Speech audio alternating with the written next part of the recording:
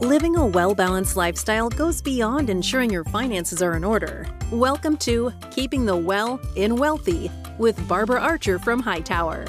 Barbara speaks with wellness industry leaders and related professionals to share more than financial planning advice. She addresses your questions about living a healthy lifestyle at any age. Learn how to gracefully maneuver life's challenges with support and resources to guide you along the way. Barbara and the team at Hightower help you make a plan, make an investment, and make a difference in your own wealth and well-being, and in your families, and within your community. Thank you for listening to Keeping the Well in Wealthy with Barbara Archer, sponsored by Hightower. Now, on to the show.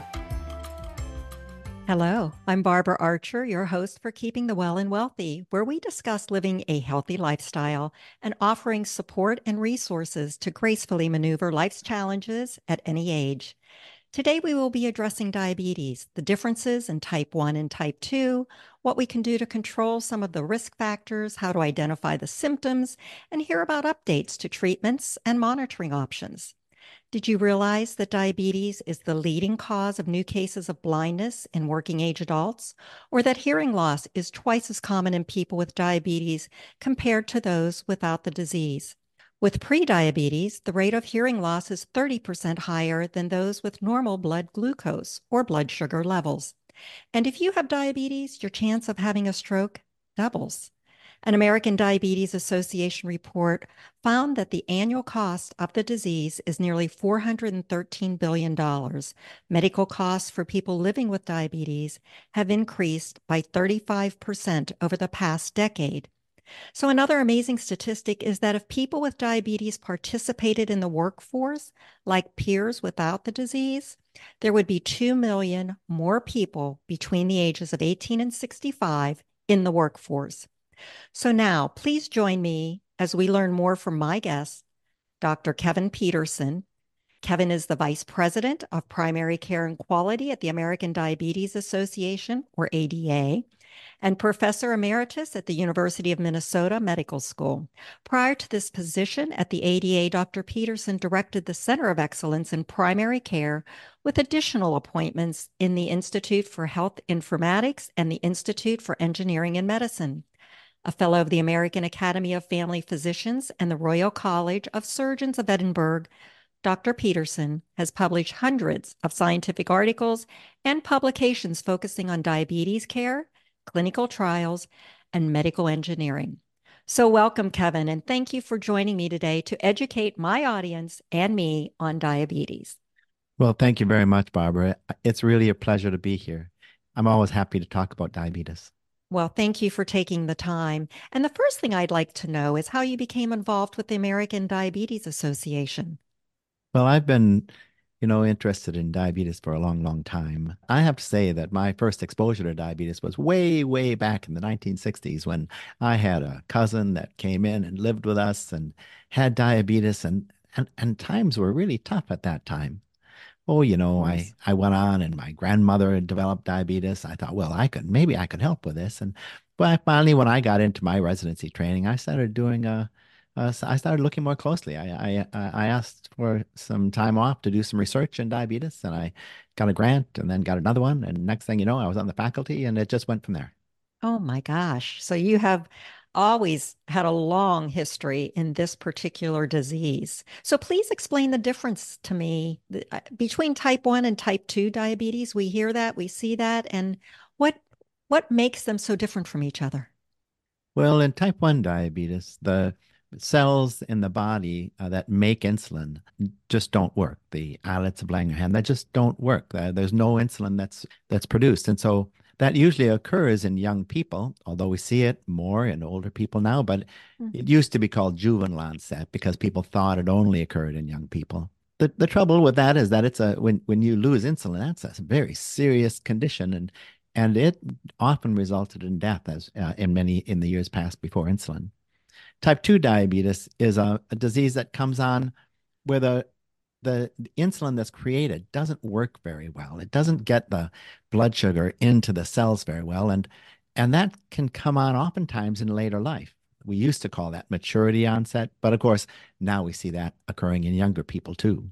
It's still a serious problem, and in the end, oftentimes those people will end up stopping making insulin, which again presents real serious problems, and the complications are serious. But it's a different presentation. Well, my annual physical includes what's called an A1C test to check blood glucose levels. So, how accurate is this test? Why is it important? And my question is, can we eat or drink the night before anything we normally would before we have the test? And does that affect the results? Well, you can relax about eating the night before because you're not really going to trick that old Oh, test. good. The A1C test is a great test that was invented not that long ago that measures the exposure of the hemoglobin to high blood sugars in the blood. And by doing that, we can get an estimate of your average blood sugar over the previous 90 days. So that test is going to be looking at how you've been doing overall for the last 3 months. Hmm. What you eat last night isn't going to be that much difference. Is it So ac we is it we should accurate? behave for 3 months. Is that what you're telling me? Yeah, yeah. It means that Okay. that number is going to really looking at the last 3 months. Okay.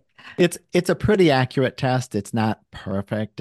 It's not as accurate as some of our blood sugar measures that are accurate to the 1 point. Usually within half a point or so. But it's a good way to follow overall patterns in care. Are you better or worse than you were last time? Oh, good. So, what are the symptoms of diabetes and how is it diagnosed? Well, the classic symptoms of no insulin are an increased thirst, what we call, polydipsia, an increased desire to eat, Mhm. and then an increased amount of urination. Now, those symptoms have been recognized for actually thousands of years. Oh, But the gosh. the idea really is, I mean, the thing is, when a person has a risk for type 1, we have to be really careful and watch kids for this because when a child begins to have those kinds of symptoms, they ought to get checked right away. In older people, it doesn't always present that way. With type 2, it can present with a lot of different things, but a tiredness. I just don't have the energy I used to have. They might increased urination. They might notice increased urination. Maybe they'll just have a rash that they didn't used to have, or their eyes get blurred once in a while. Hmm. There are lots of ways that it can present as it comes on kind of insidiously in older people. So, how is it finally diagnosed? Well, there are a few different tests that we can run to diagnose diabetes, but all of them are based on a high blood sugar. When a blood sugar is elevated over a certain level, then that is the diagnosis of diabetes. That level depends on when you ate last and whether we've challenged you with a glucose challenge and things like that. So there are 3 or 4 different tests that we can use, but overall, high blood sugar. High blood sugar. Now, is there a difference in type 1 or type 2 in its effects on children versus adults? Well, the effects, the problems with diabetes the long-term problems are really caused by high blood sugar. And so those are the same in young people as they would be in old people. That is a young person, if once they get a little bit of control, the problems because if you don't treat it at all, of course, with no insulin, that's deadly. But when you can treat it, the complications that we see developing are the result of long-term exposure to high blood sugar. So those are similar in older people as they are in younger people. The high blood sugar goes in and damages the very small blood vessels in the body. And so wherever in the body you have small blood vessels, that's the area that diabetes targets and damages. So, like And toes, yes, so feet. we see that Mhm. so we see the little blood vessels that feed the nerves get blocked. Well, the longest nerves in the body have the biggest effect, and those are the ones that go to the toes and then the feet. Mm. And so people start losing sensation or they get tingling or burning in their feet. There's very small little blood vessels on the retina in the back of the eye.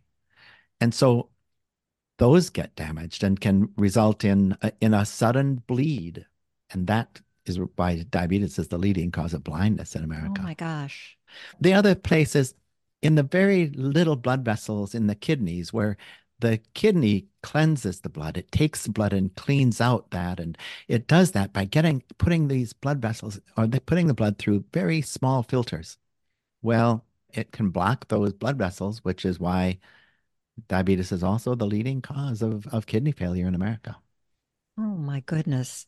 Well, so with gestational diabetes, is that temporary? Is it much different than the other two types? And does it go away after the birth of a child? Because I hear of friends who have, or friends that I've had that have had gestational diabetes, and I've always wondered what what's their future prognosis? Well, we classify gestational diabetes as a different kind of diabetes. It's one of the reasons I started getting involved when I first started Hmm. working with pregnant women and diabetes. The problems are different because now you have a baby you have to watch, and babies can be damaged as well by that really high blood sugar and all the problems that go along with it. Women develop gestational diabetes when they just aren't able to they don't have enough insulin to cope, and the trouble is that those babies can become like, with all the extra insulin or all the higher blood sugar, they don't get smaller, they get bigger. And so Oh, women can develop really big, unhealthy big children. About half of women that have gestational diabetes, it pretty much goes away afterwards. All women that had gestational diabetes should get screened again at about 6 weeks, because 50% of women that had gestational diabetes are at risk of developing diabetes later on in life. oh my goodness. So now that we're talking about that and I'm learning more about what I'm surprised to hear that only half of it goes away. I always thought, well, it's when it's called gestational diabetes, after gestation, it must just disappear. And if that's not true, what are some of the other common misconceptions that we might hear about diabetes?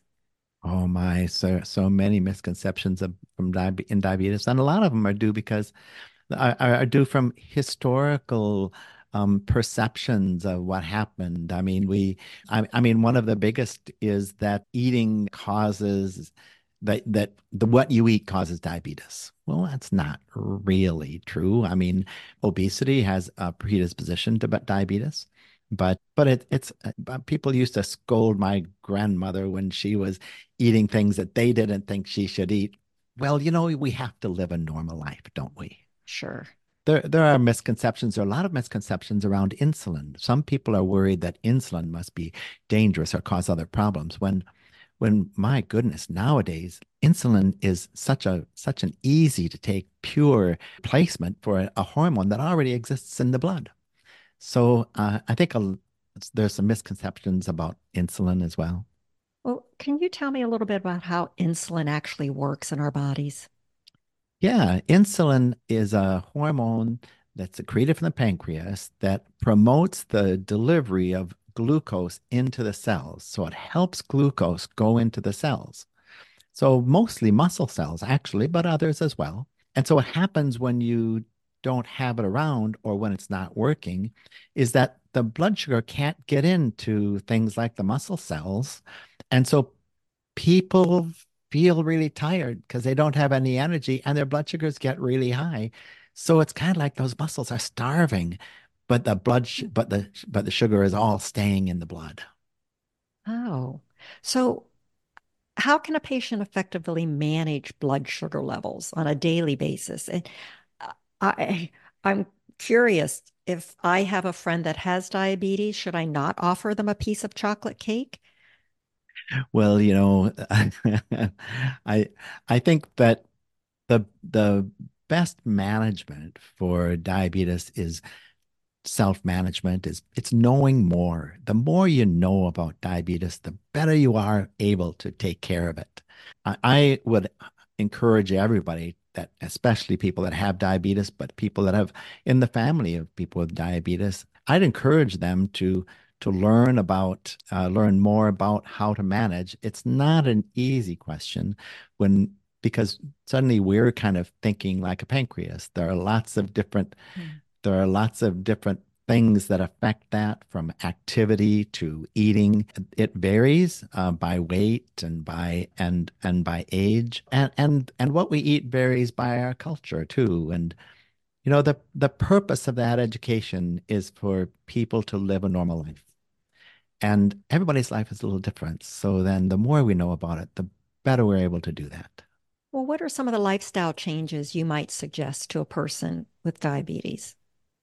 Well, we know that being sedentary and gaining a lot of weight, that's not good. So, Mm. a healthy lifestyle is the best lifestyle for diabetes.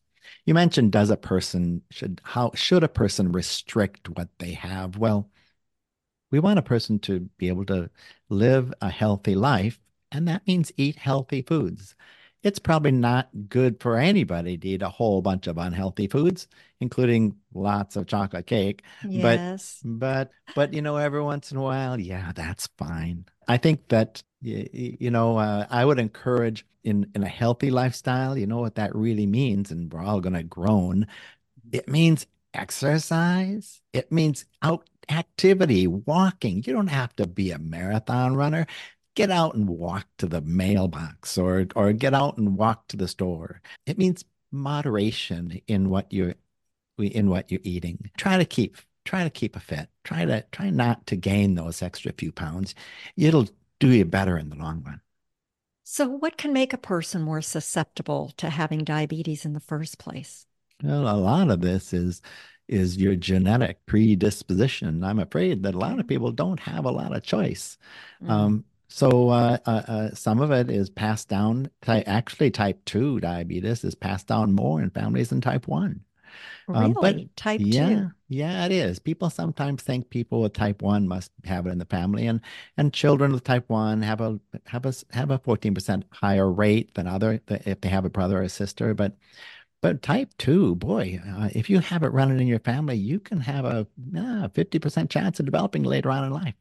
So it's passed down by that. It's not just that people have misbehaved, another misconception. If and then part of it's going to be, again, maintaining that healthy lifestyle. Okay. So, weight is an important factor as well, besides the foods we eat and the exercise. No doubt Uh, about it.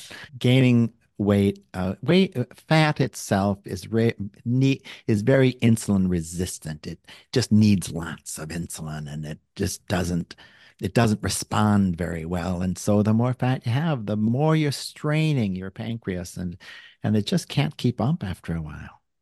Can you reverse type? Well, if it's weight related type 2 diabetes, is that reversible? Well, I wish we had agreement on that. A lot of people talk about remission. I think that you can, if you get control of your lifestyle and you get more healthy, you drop weight. Some people do that through surgery or through medicines. They can drop weight. They find that they don't need to be treated for diabetes anymore.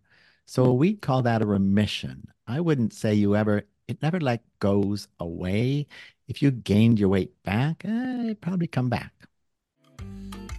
Excuse the interruption. I know you're listening to Hightower's Keeping the Well and Wealthy podcast, but if you have questions related to these or other wellness and financial issues, please reach out to your advisor or go to hightoweradvisors.com to find a financial advisor near you. Now, back to Barbara. Oh, that's interesting. So, what are some of the additional physical side effects from diabetes? We've talked about a little bit the toes because of the lack of circulation. So, other foot issues or other things that, I mean, I'm surprised I didn't even think about the small blood vessels behind the eye and that being the reason for blindness. Sure. I mean, there are the major complications or problems with diabetes is that are usually related to those small blood vessels. And so we mentioned those being the nerve damage or nerve, people begin to lose the sensation in their feet, and then that can lead to trauma or an accidental injury. I'd encourage people that once if they begin to lose the sensation of the feet, they should really be looking. The first thing you can do is get shoes that fit, orthotic Yes. shoes. Get stuff that, put away those heels and get into some shoes that don't cause damage because you won't feel it. When people say they have neuropathy, Mhm. is that maybe an inkling that they should get their blood sugar checked as well? Yeah, it really is related. Mm. The neuropathy is all of these things are the result of a long-term exposure to high blood sugar. So Mm. neuropathy is the complication due to the high blood sugar for too long, as is the kidney disease and as is other complications like eye disease. Everybody should get screened too, by the way, get their eyes looked at once a year with diabetes because you want to see in the back of those blood vessels. Sometimes people think, well, my eyes will start getting worse slowly and then I'll go in and be seen, but that's not the way it works. Mm. Your eyes are fine, everything seems fine, and then boom, the little blood vessels they get blocked, and so they create other little blood vessels to get around it, and then one day, boom, one bleeds. Oh, that's one eye gone.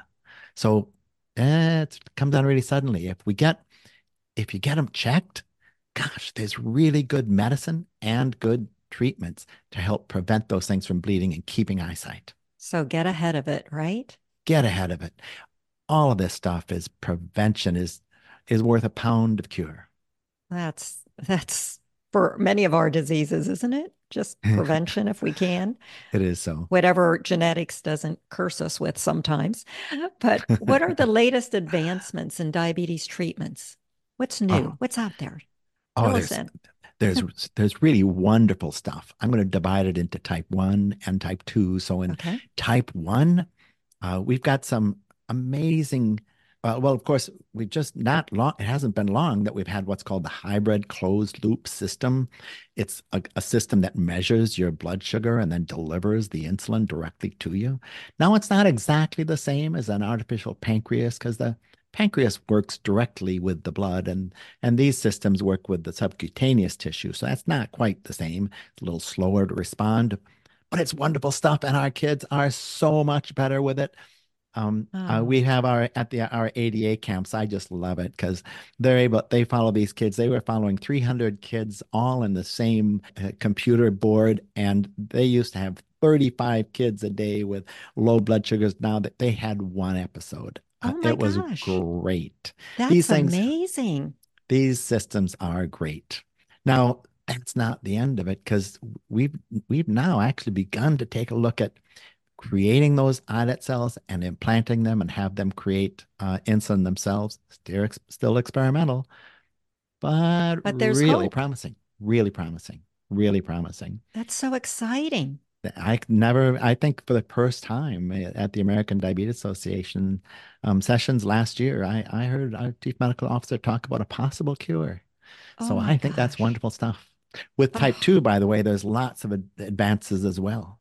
We've got, you of course, everybody hears about all the Ozempic stuff and how that's great for weight loss, but it's actually a diabetes medicine, and it's wonderful because it allows people just to kind of turn off that drive to eat. And the loss of weight does great things for their diabetes. Sometimes they go right into remission without needing additional work. Um, in the long run, that's going to help complications a lot. So, and we have lots of those medicines coming out. We have lots of companies working on it. So Ozempic is first generation. We've got Manjaro second generation, and we've got new ones that are kind of that third generation, affecting three different incretin sites, three different sites in the body. Ah, these are wonderful things, major advances. that's so exciting. So it's not, when I grew up, my girlfriend that had diabetes, I felt like she was always sticking her finger, and then she would show me how she would shoot the insulin into her stomach or her thigh, and I'd be like, okay. I mean, it seemed just ongoing and ongoing. It has been historically too. It's been a real trial. When I was young, I'd watch my cousin boil the needle in the morning and take one shot a day, Oh, using this great big needle he'd hand sharpened. oh my gosh. Nowadays, these, with the hybrid closed loop systems, you pop them on, and they're great. How long do Um, they last when they put them on? well, they can last 2 or 3 days. Oh, They gosh. do have to get changed, but it's not, we don't even really need to do very much finger pricking, not like we used to. People should still know how to do that. The Sure. At the camp I was at, one of the comments from one of the workers was that she needed to go find an insulin syringe and she couldn't find it, and she just thought it was amazing that she was at diabetes camp and she had to be looking for an insulin syringe. Oh my gosh. There Yeah, it's wonderful has stuff. been such great progress, and I'm excited to hear about the future too. That's really terrific news. So, people that do suffer from diabetes, though, how does that maybe affect their mental health? Is there any more depression or anxiety or stress? You mentioned fatigue, so that I know can be one of the symptoms, but just from a mental health standpoint, is Well, there any different challenge? I'm gonna turn it around a little bit and say, the the problem with one of the problems with mental health, which is such a problem in our society, is that it's really hard to cope with diabetes when your mental health is not where it should be. So I think what we found is that, gosh, when people come in with depression or problems with just coping with their life, we have to fix that has to be addressed first. Otherwise, you'll never get around to getting control of your diabetes. It takes work to do that. You need to be fit mentally. So Sure. mental health kind of in the medical world kind of trumps. You have to get that taken care of, then get on with the diabetes. Well, thank you for that. Now, are there any sexual implications from the disease? And if so, if there are any treatments available?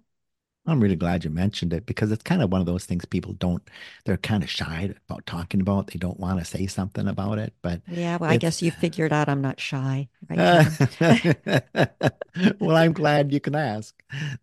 Yes, it is a common cause. It is particularly common cause of erectile dysfunction. As people get older, erectile dysfunction is a pretty common thing among men, and it's even more common among people with diabetes.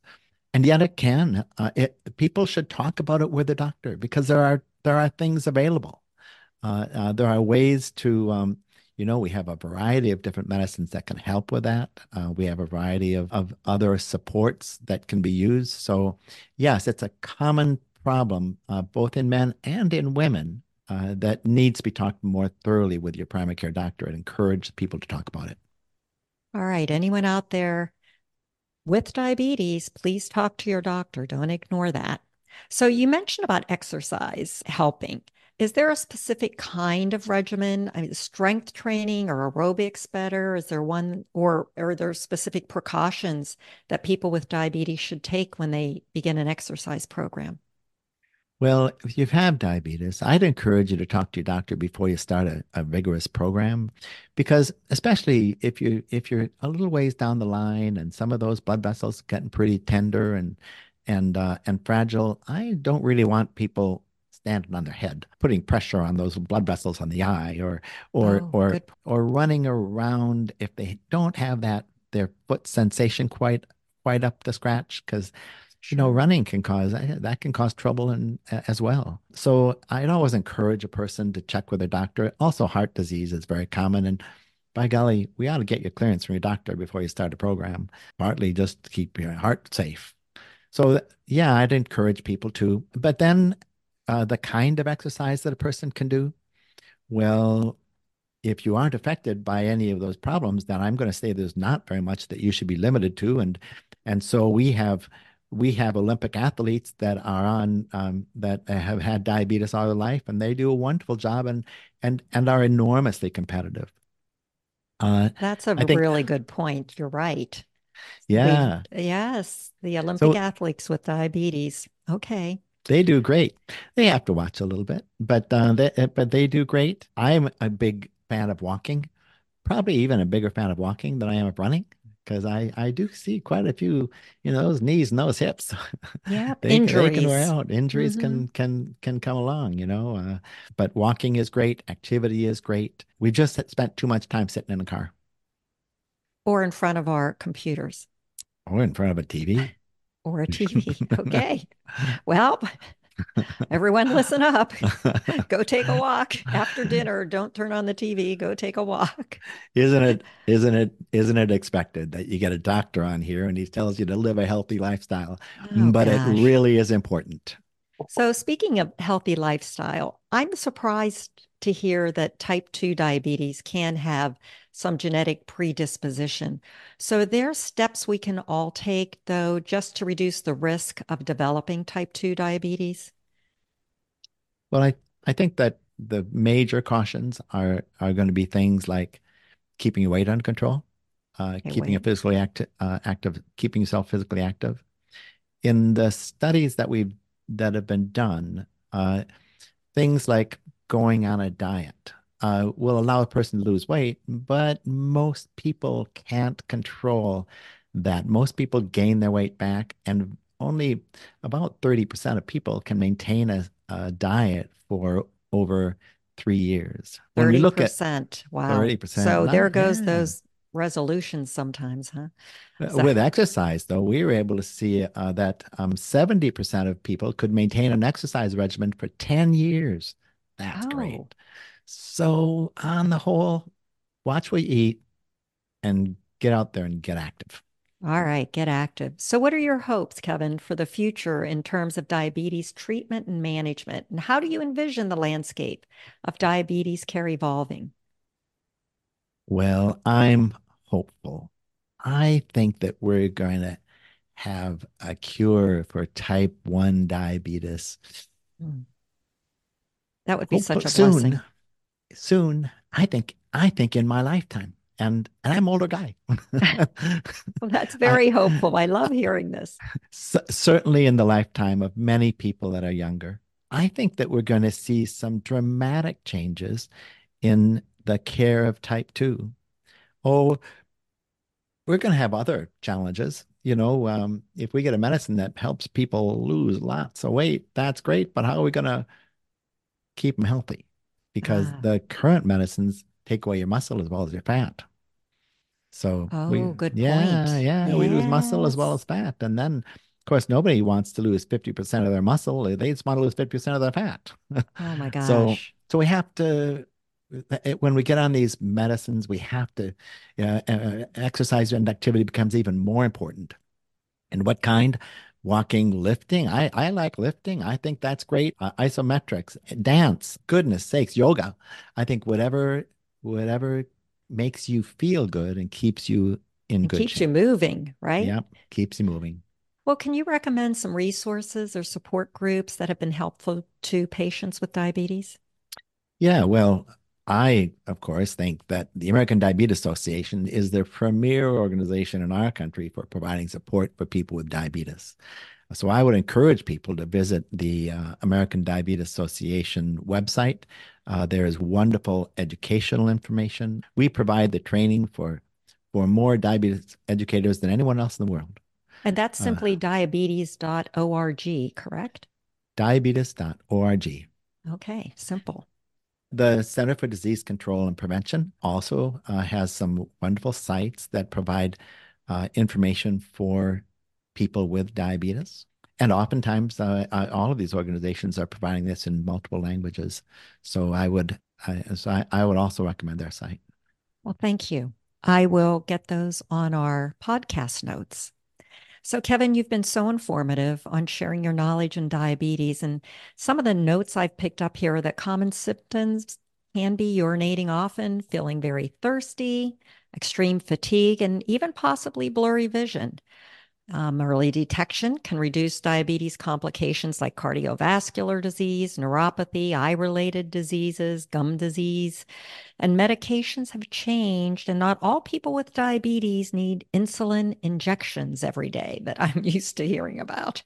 So, Kevin, my final question for you is this: how do you keep your well and wealthy?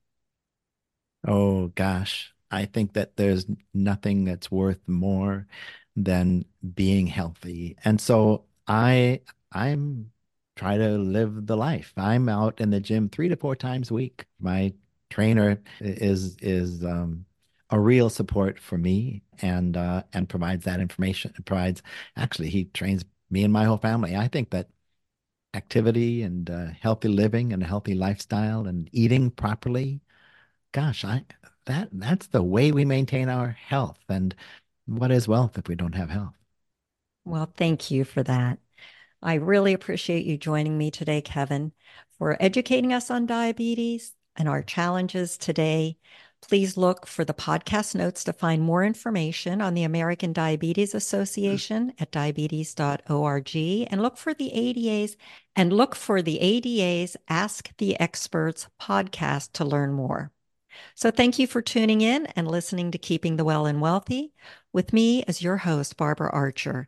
If you have not yet subscribed to the podcast, please click the subscribe now button below. This way, when I come out with a new podcast, it will show up directly on your listening device. And we humbly ask you to share this podcast, rate it, and leave a review, as this actually helps others find the show. Again, thanks for listening today. From everyone at Hightower Advisors, this is Barbara Archer reminding you to go out in the world and make a difference. We'll see you next time. Bye.